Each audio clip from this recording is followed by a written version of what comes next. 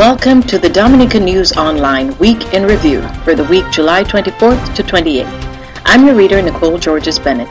In the news-making headlines this week, Lennox Linton, MP for the Marigot constituency and opposition leader, has denied claims that he's used his position to obtain scholarships under a program initiated by the Marigot Development Corporation, the MDC. Last week, the MDC said it had secured $6.1 million for 16 students to study in the U.S., and among them, 2 were Linton's children. Some members of the public were critical over this, and suggestions were made that Linton had used his position as MP to secure the scholarships for his children, which he denies. President of the MDC, Michael Pascal, has stated that scholarships were awarded at the sole discretion of the schools on a strictly merit-based system. In other news, as of January 1, 2018, Dominicans earning less than $30,000 a year will not have to pay income tax as the government moves to increase the minimum income tax threshold from $25,000 per year to $30,000.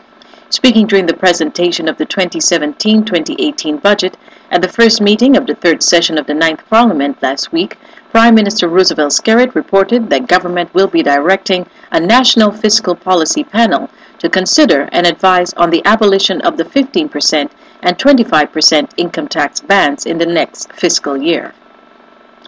Chief Fire Officer of the Dominica Fire and Ambulance Services, Josiah Dupuy, has revealed based on statistics that there has been an increase in vehicular fires across the island, and most are under suspicion of deliberate actions. Dupuy said that in 2016, a total of 18 vehicular fires were reported to the department, which is more than double the number of 7 which was reported in 2015.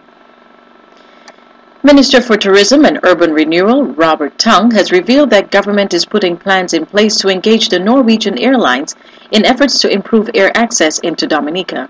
The low-cost airline is providing flights to neighboring French islands of Guadeloupe and Martinique from the U.S., and there are discussions with Air Antilles, which flies to Dominica, to capitalize on those flights. Tung said that Norwegian's amazing rates make the cost of traveling much less burdensome, especially for large families. Former graduate of the Dominica State College, Peter Codrington, has been chosen as the 2017 International Student Scholar of the prestigious Embry-Riddle Aeronautic University. Peter graduated with honors at the Dominica State College on October 2016, receiving 20 transferable credits out of the possible 61 that was completed on entering, with a perfect 4.0 U.S. converted GPA.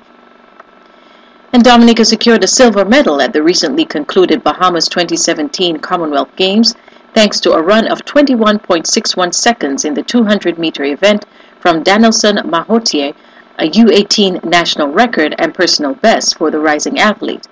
He also competed in the finals of the 100 meters, missing out on third place by a fraction of a second, whilst also achieving another U18 national record and personal best with a time of 10.61 seconds.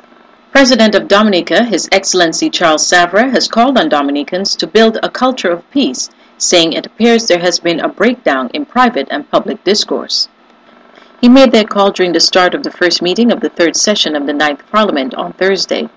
The President said disputes will arise among people, including between government and parliamentary opposition, but the challenge is to engage in discussion and debate on differences without resorting to violence and social disorder in search of solutions.